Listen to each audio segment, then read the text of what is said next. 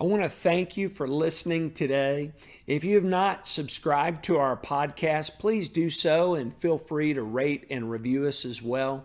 If you live nearby and do not have a church home, we would love for you to come visit us here at Fellowship Bible Church in Jacksonville, Texas. You can connect with us by calling or texting Connect to 903-586-6520. If you would like to support the ministry here at Fellowship Bible Church, we would greatly appreciate that as well. To give one time or on a regular basis, you can text GIVE to 903-586-6520. If you live a ways away, we hope you would find a good Bible-believing and preaching church in your area to join and serve in and support. Thanks again for joining us. We hope you have a great week.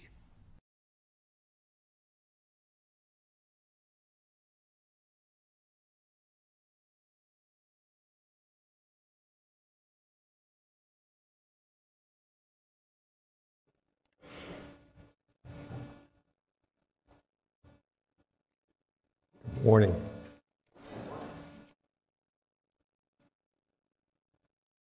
January this year is discipleship month at Fellowship.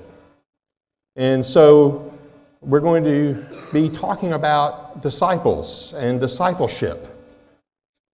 And I asked last week, what is a disciple? Are you a disciple? These are important questions because discipleship is at the very center, at the very core of being a Christian. There are several definitions of a disciple. Some say a disciple is just simply a convert. And others would say, well, it's somebody who's really learning about Him. It's more than a convert, it's this other thing that's learning and desiring Him. And then some others would kind of push it way up there and they would say, well, it's some kind of a super duper Christian, some kind of special Christian. But the Greeks at the time of Jesus defined disciple as a person who was committed to an important and well-known master. No mention of salvation there. It's someone who's committed to a master. And last week we studied John 8:31 and 32, which is a key verse to understanding disciple, what a disciple is and discipleship. And in it says, if you abide in my word, you are truly my disciples, and you will know the truth, and the truth will set you free.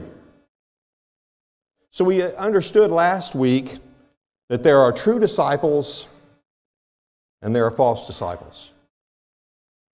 True disciples have saving faith that remains, and they know the truth. Jesus is the Word. They know Him. And the truth, that's Jesus, sets them free from their sin. And they're truly saved. But false disciples only come part way. That's what we learned last week. They haven't fully placed their faith and trust in Jesus Christ. They know of Him, but are not committed to Him. They haven't committed their lives to Him. And like John 8:31 and 32 from last week, we're going to study a second passage with a clear, defining characteristic of a true and genuine disciple. Open your Bibles, if you would, to John chapter 15. We're going to study through 1 through 17 this morning, and that's what we're going to talk about. But before we start looking at this passage, we have to get some context, right? Context is key to interpretation. And this is, John chapter 15, is in the upper room discourse, some people call it. I like the other name, the farewell discourse. This is where Jesus gathered His disciples in the upper room before His crucifixion. And they were observing the Passover, the Last Supper, in that upper room. And Jesus washed the disciples' feet and then declared that one of them would betray him. And Satan entered Judas, and he had gone out from them. And Jesus was there with the remaining 11. And then Jesus gives them that new commandment that will glorify the Father, that they are to love one another as He has loved them. And the world would know that they are His disciples if they have love for one another. And then Jesus foretells Peter's denial, and He tells them He's going away to heaven and to prepare a place there, and that they will be with Him. And He tells them, I am the way, the truth, and the life, and no one comes to the Father but by me. And then Jesus promises to send the Holy Spirit as a helper to them. And that brings us to John chapter 15. So the context of this passage is that Jesus is giving final, important instructions to His true disciples, the 11, right? And the context after this passage is important too. He's going to be betrayed that night. And He'll be condemned. And He will die on a cross the next day. Okay? That's why it's the farewell discourse. And this is a key passage on discipleship in this farewell discourse. Okay? That makes this passage very significant for us. So look at John 15, verse 1. Jesus says, I am the true vine, and my Father is the vine dresser. A true vine and vine dresser. This is referring to the Old Testament. It's Bill read one of them in Psalm 80. And it's a passage that's referring to God who plants a vineyard and then tends it. And that vineyard is Israel. And He's only rewarded from that effort and that planting and that vine worthless, wild grapes. Worthless fruit came out of this vine. In Isaiah chapter 5, verse 4, 1 through 4, chapter 5, verse 1 through 4, he says, let me sing for my beloved a love song concerning his vineyard. My beloved had a vineyard on a very fertile hill. He dug it and cleared it of stones and planted it with choice vines. He built a watchtower in the midst of it and hewed out a wine vat in it. And he looked for it to yield grapes, but it yielded wild grapes. And now, O inhabitants of Jerusalem and men of Judah, judge between me and my vineyard. What more was there to do for my vineyard that I have not done in it when I looked for it to yield grapes? Why did it yield wild grapes? He brought this vine out of Egypt, right? He drove out the nations and He planted it. He cleared the ground for it. Clearly the vine here is Israel. But something happened. It didn't produce fruit. So the vineyard was destroyed. In Psalm 80, as Bill read, they have burned it with fire, they've cut it down. May they perish at the rebuke of your face. He says, though, at the end, but let your hand be on the man of your right hand. Who's that? Jesus. The Son of Man, messianic term, whom you have made strong for yourself, that we may not turn back from you. Give us life. We call upon your name. Restore us, O Lord, God of hosts. Let your face shine that we may be saved. Jesus' claim here in John 15, verse 1, is that He is the true vine. Not that vine that failed, but the true vine. And Israel, it was Israel, and he claims to be the Son of Man with this passage. So that's who I am. He is the Messiah in whom they have to call on for salvation. The path to God is not through the nation of Israel. It goes through Jesus. You don't need to belong to Israel to belong to God. You need to become a disciple of Jesus. You have to be a branch off of that vine. A branch off the true vine. And then look at 15 verse 2. Every branch in me that does not bear fruit, he takes away. And every branch that does bear fruit, he prunes, that it may bear more fruit. So the true vine is Jesus, and the branches are those with some connection to Jesus. There's some connection there. And the vine dresser is the Father, and he does two things to ensure maximum fruit production. And the first is point number 1. False disciples don't produce fruit. They will be cut off and judged.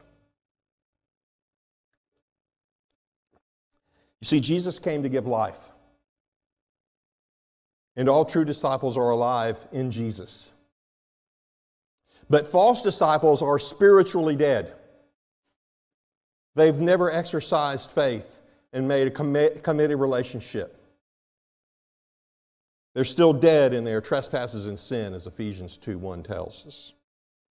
George Whitefield, the great evangelist from the 1700s, he calls them almost Christians. Almost, but not quite. They fall short in some way. They live by godly principles. They live by those principles, but not for Christ. They live for themselves, for their own reputations. Look at this quote from Matt Carter and Josh Redberg in their commentary on John. It says, Jesus is divisive.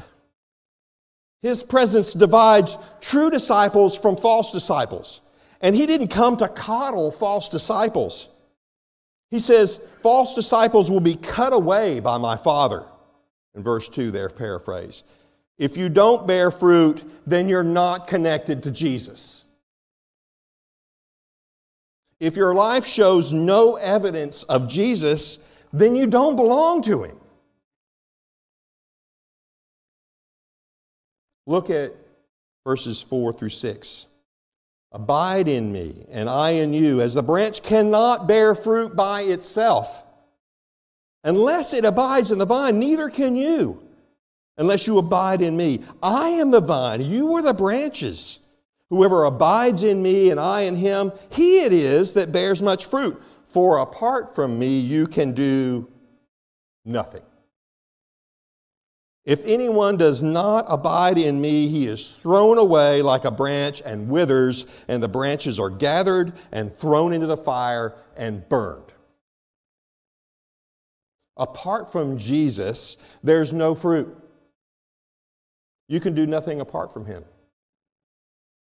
Fruitlessness is a defining characteristic of a false disciple. And this is not the only place Jesus talks about fruitlessness. In Mark 11, we read about Jesus going into Jerusalem, and he passed a fig tree, and he found no fruit on it, and he cursed it, and it withered, and it died. And then in Luke 13, Jesus tells the parable of a fig tree that a man planted. This sounds a lot like that Isaiah passage. And after years, he found no fruit on it, and he would cultivate it and fertilize it and wait a little while longer. And if it didn't produce fruit after that, it was worthless and it would be cut down. If there's no fruit in your life, then you're a false disciple. Because false disciples do not abide in the life-giving Savior. And those who do not abide in him are fruitless and cut off and thrown away and withered. They're gathered up and thrown into the fire and burned. This is judgment. A defining characteristic of a false disciple is fruitlessness in your life. The primary example in the Gospels, Terry asked me about this last week. How come he didn't mention Judas? Right? He hung around with Jesus. He hung around with true believers. He looked good. He had a connection with Jesus, clearly.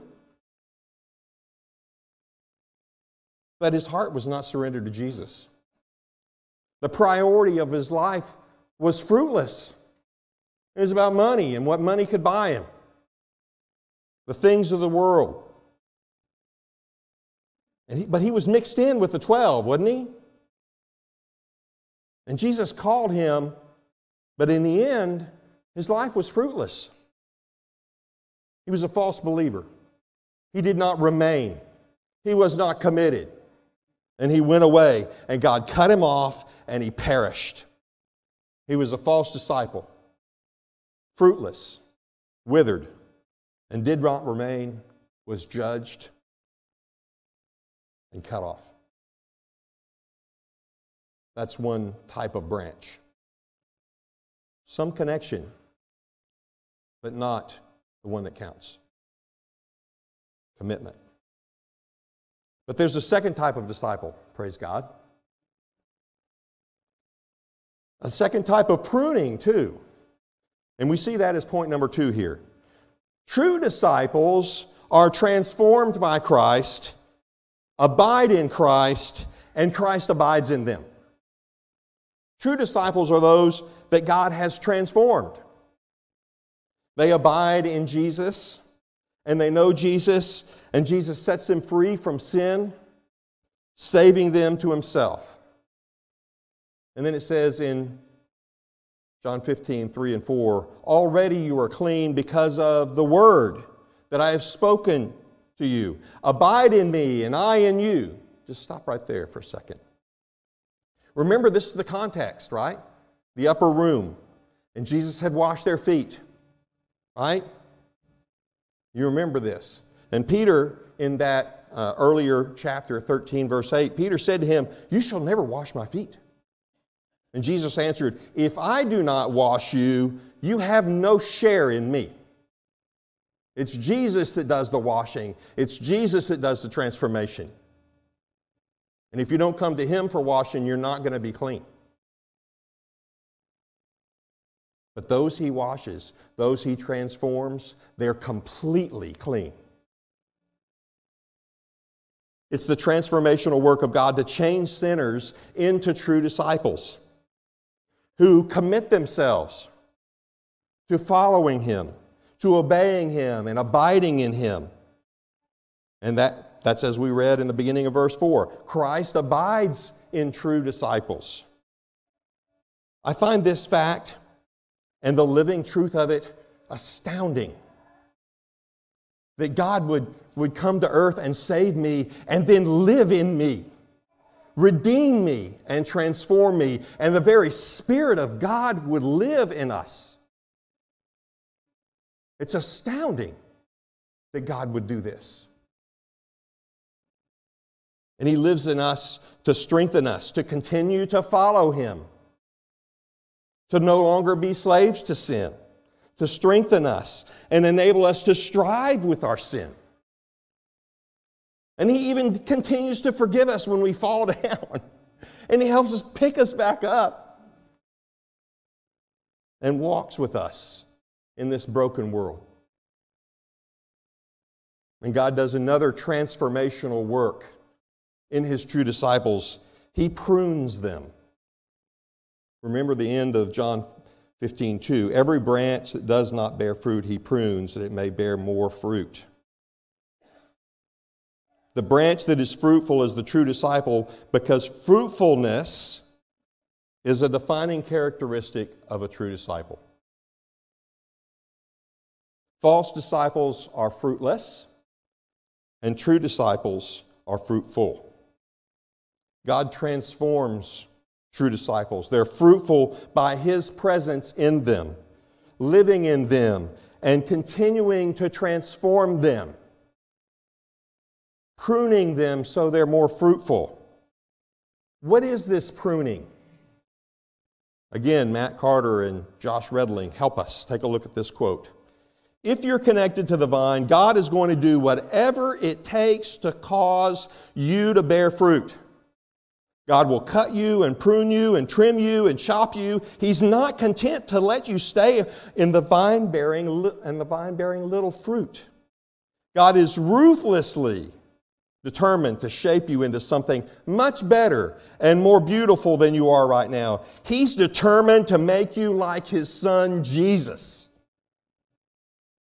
The only way that will happen is through cutting away the parts that are dying so that you can grow more healthy, more and more healthy. God's commitment to your fruit bearing is greater than your commitment to comfort. God will do whatever it takes for you to bear fruit.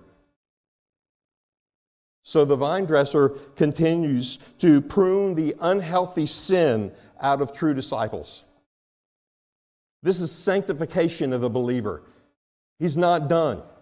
He keeps working in us. Praise God. He doesn't leave us where we are. He keeps coming and leading and guiding and showing and changing us more into His image, transforming us to be like Him. And therefore, because we're like Him, we're fruitful. Look how this works in verse 4 and 5.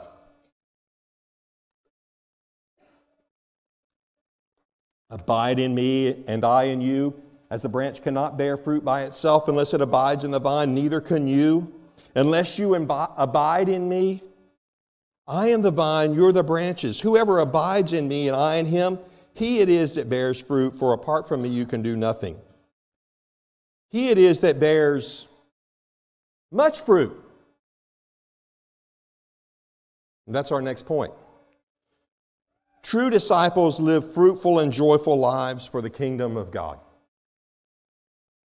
God not only washes and prunes, He is the life-giving vine, the life source that produces much fruit in true disciples. How does God produce fruitful lives in His disciples? Look at 7 and 8. If you abide in me and my words abide in you, ask whatever you wish and it'll be done for you. By this my Father is glorified, that you bear much fruit, and so prove to be my disciples. True disciples abide in Jesus and the Word of God. And we learn about what He has done, and we love Him. And we ask God to have His kingdom reign and rule in our lives. This promise to ask whatever you wish is connected to abiding in Jesus. Our hearts are changed. And then He gives us the desires of that transformed heart. And what is the desire of a committed, abiding, and transformed heart? To bear fruit for the kingdom of God. That's the heart's desire of a true disciple. To bear fruit for Him. Ask for that, and you can be sure He'll do it. He will prune you and transform you and use you for His kingdom.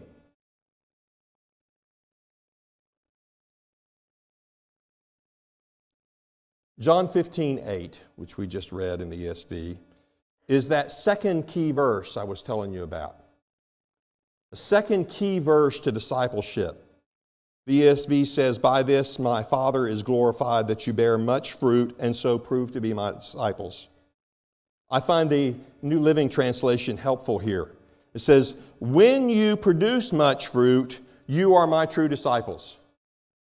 This brings glory to my Father. You see, fruit bearing is glorifying to God. True disciples are fruitful, which brings great glory to Him. And this is the priority of a true disciple's life.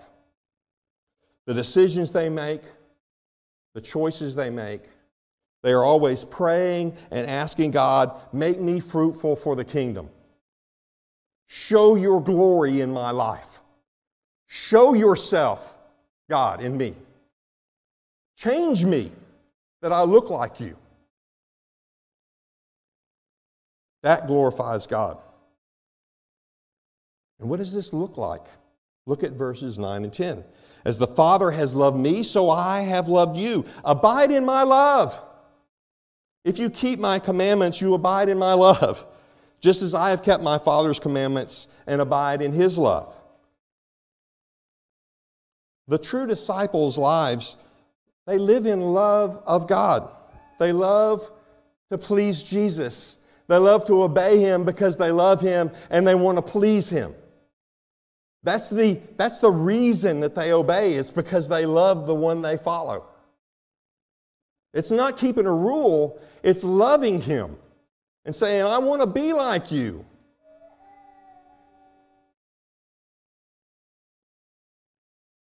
And like Jesus, they obey. And they remain in that love of God. And the result of this is something truly wonderful. Something the world looks everywhere for and longs to have, but doesn't find it anywhere else but Jesus. Look at 15:11. These things I have spoken to you, that my joy may be in you, and that your joy would be full. Joy is in Him. It's not in anything in this world. It'll never satisfy. Joy unspeakable. To be in the love of God, even in the trouble and the mess and the brokenness of this world, we know who we are. We know whose we are. And we abide in His love for us. And we know that we will live and abide in His love forever. Nothing can separate us. And that joy is filled to the brim. And it overflows out of the life of a true disciple. Look at 15:12. This is my commandment, that you love one another as I have loved you. That's saying a lot right there. God's love fills the disciple and it spills out around us, and God commands us to love one another in the body of Christ in a way that the selfish world rejects. Look at 13 through 15. Greater love has no one than this, that someone lay down his life for his friends. You are my friends if you do what I command you. No longer do I call you servants, for the servant doesn't know what his master is doing, but I have called you friends. For all I have heard from my Father I've made known to you. You see, true disciples understand the sacrificial love of Christ. And Jesus tells His disciples, love like that. He tells His disciples, they're no longer slaves, but friends. He's told them everything the Father has told them. And now, hold on to your hats. Hold on. True disciples are friends and partners in ministry of Christ. They know they're working for the same goal. They love to obey and please Him. Love to be like Him. We love our brothers and sisters sacrificially. This doesn't mean just loving a lot. It means loving so much that we sacrifice our lives for one another. That's different. There's action involved in this. True sacrificial love has action in it. This is the love that Christ commanded us to have for one another. Love one another as He has loved us, laying down His life for us. We love so much we'll sacrifice anything for another one. Our time, our treasure, our talents, anything to sacrifice for another. That's sacrificial love in action. Even to the point of our very lives is what He calls us to. This is the type of love He's talking about. That the world would see that between us, and then they would know that we're His true disciples. Because we love each other like that, totally alien to the world. Cannot comprehend it. And this is, here we come to the last point, maybe one that's been nagging you a bit all the way through this sermon. What is this fruit? What is this fruit that comes from the life of a true disciple? This is point number 4. Kingdom fruit is everlasting fruit. This makes sense, doesn't it? The fruitfulness of a true disciple only comes through a committed relationship with Jesus Christ. And the work of Jesus Christ is always kingdom work, and it's always everlasting. It'll last forever. Look at verse 16. You did not choose me, but I chose you and appointed you that you should go and bear fruit, and that your fruit should abide, so that whatever you ask in the Father in my name, He may give it to you. God chose you from eternity past and appointed you for kingdom work that is everlasting. Your salvation is not just about you. It's about Him. It's for Him and for His purposes and for His kingdom. Ephesians 2:10 talks about this salvation. It's for good works that He prepared for you to do beforehand. He saves us to be fruitful for His kingdom. And kingdom fruit is fruit that will abide. It will remain. It will last forever. So what is it? What can we possibly do that would have consequence, that would last forever? Share the gospel. Make disciples.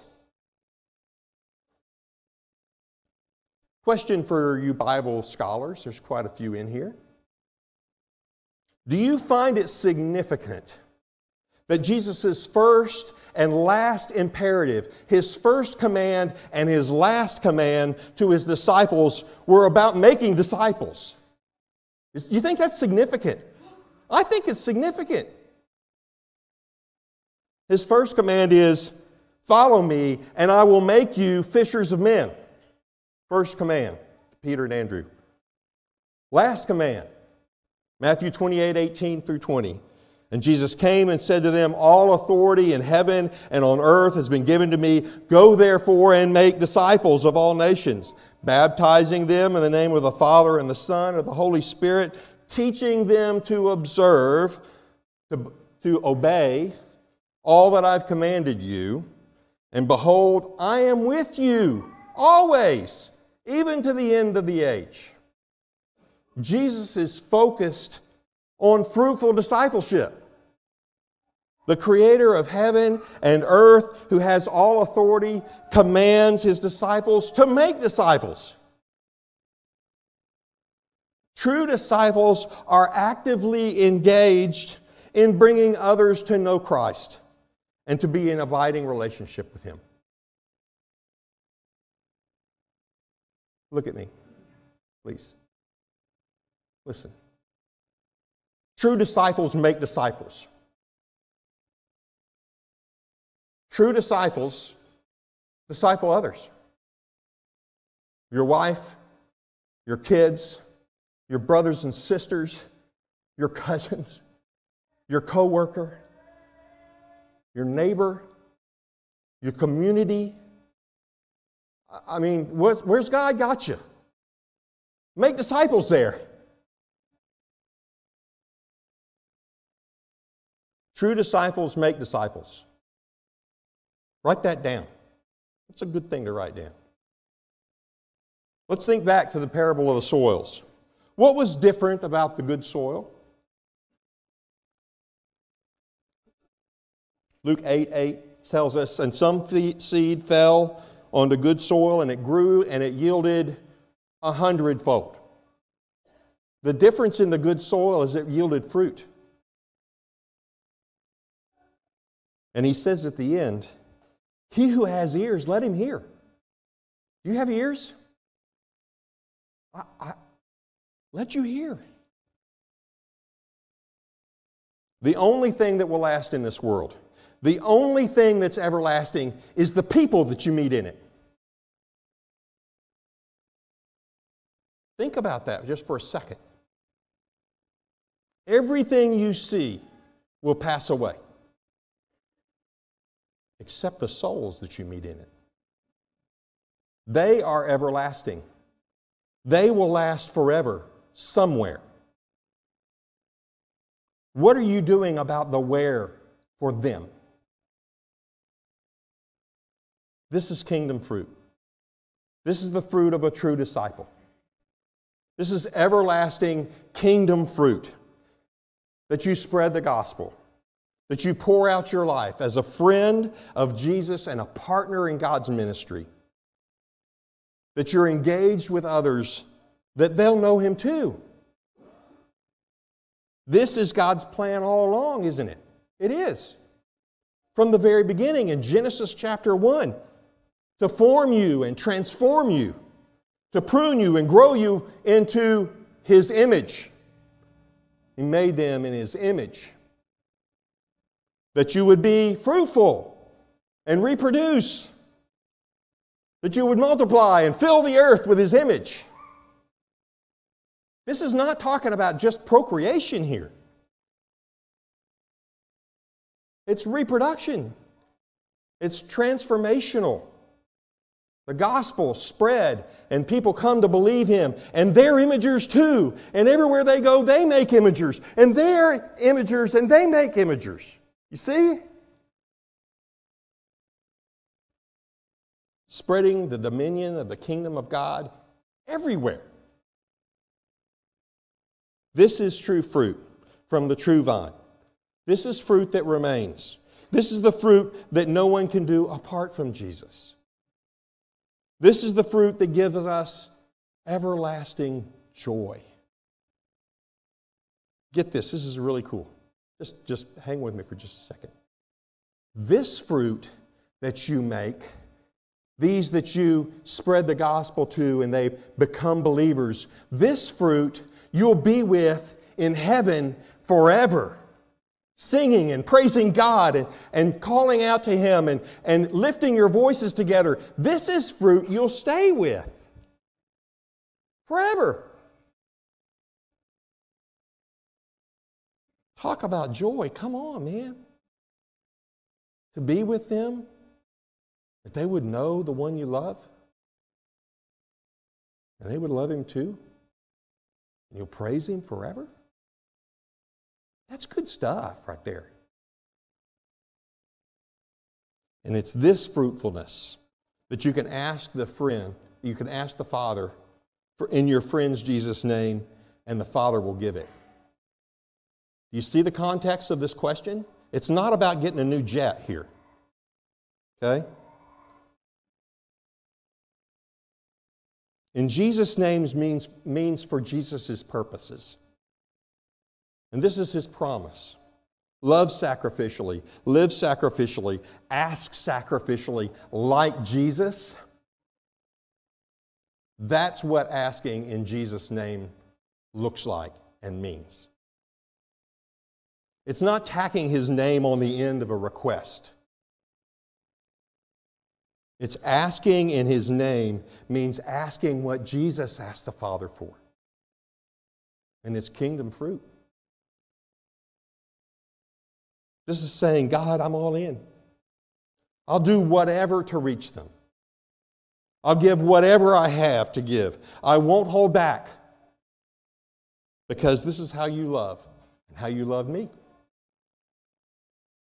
and how you save me. So God, please do this transformation in me. Prune me. Make me love them like you love me. Work in them like you worked in me, that they may know and love you, and that they would become a true disciple who makes disciples for the love and the glory of God. God commands this of us. Look at 17. These things I command you so that you will love one another. Just like He showed us.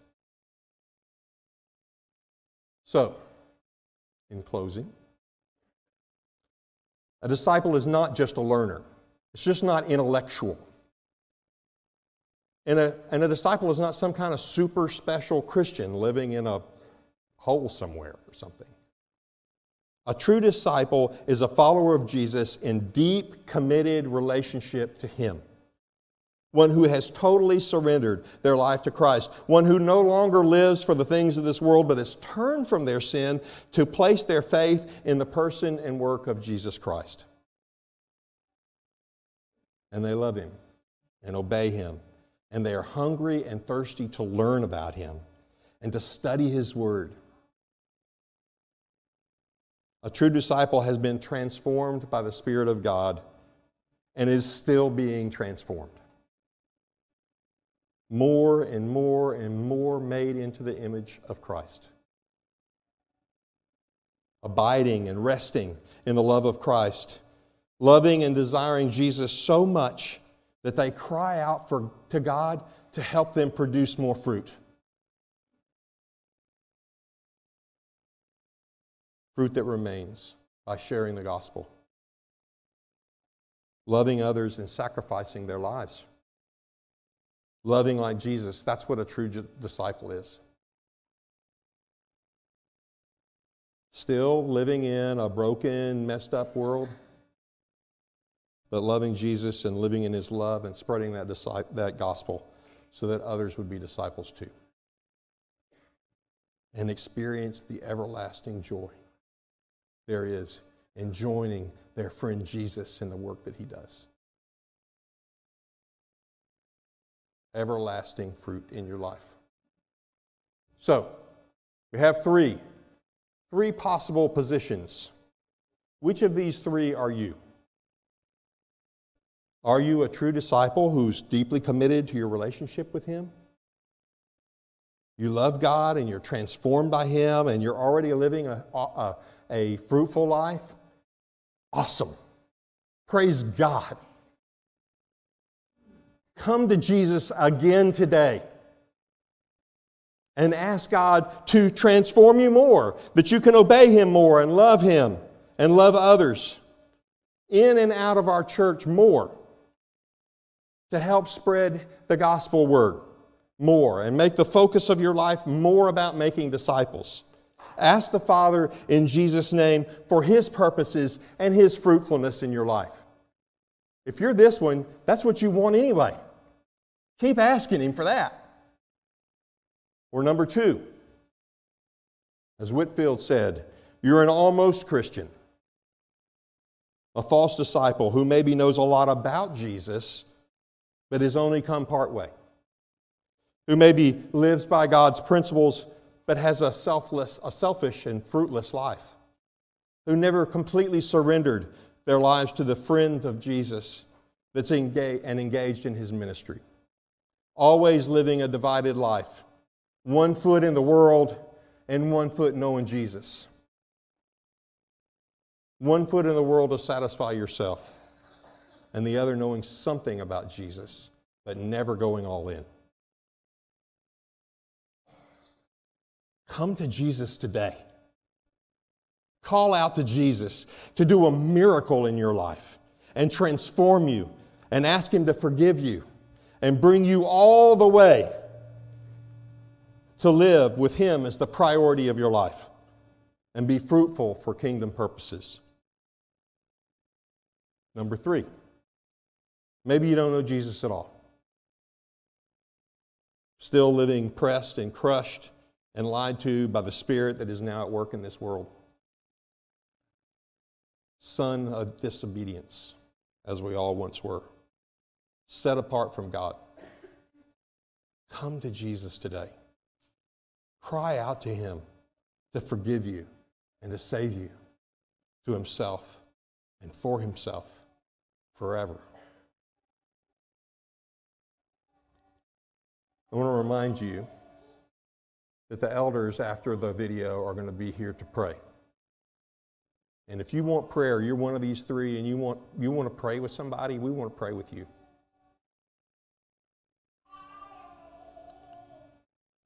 So let's pray.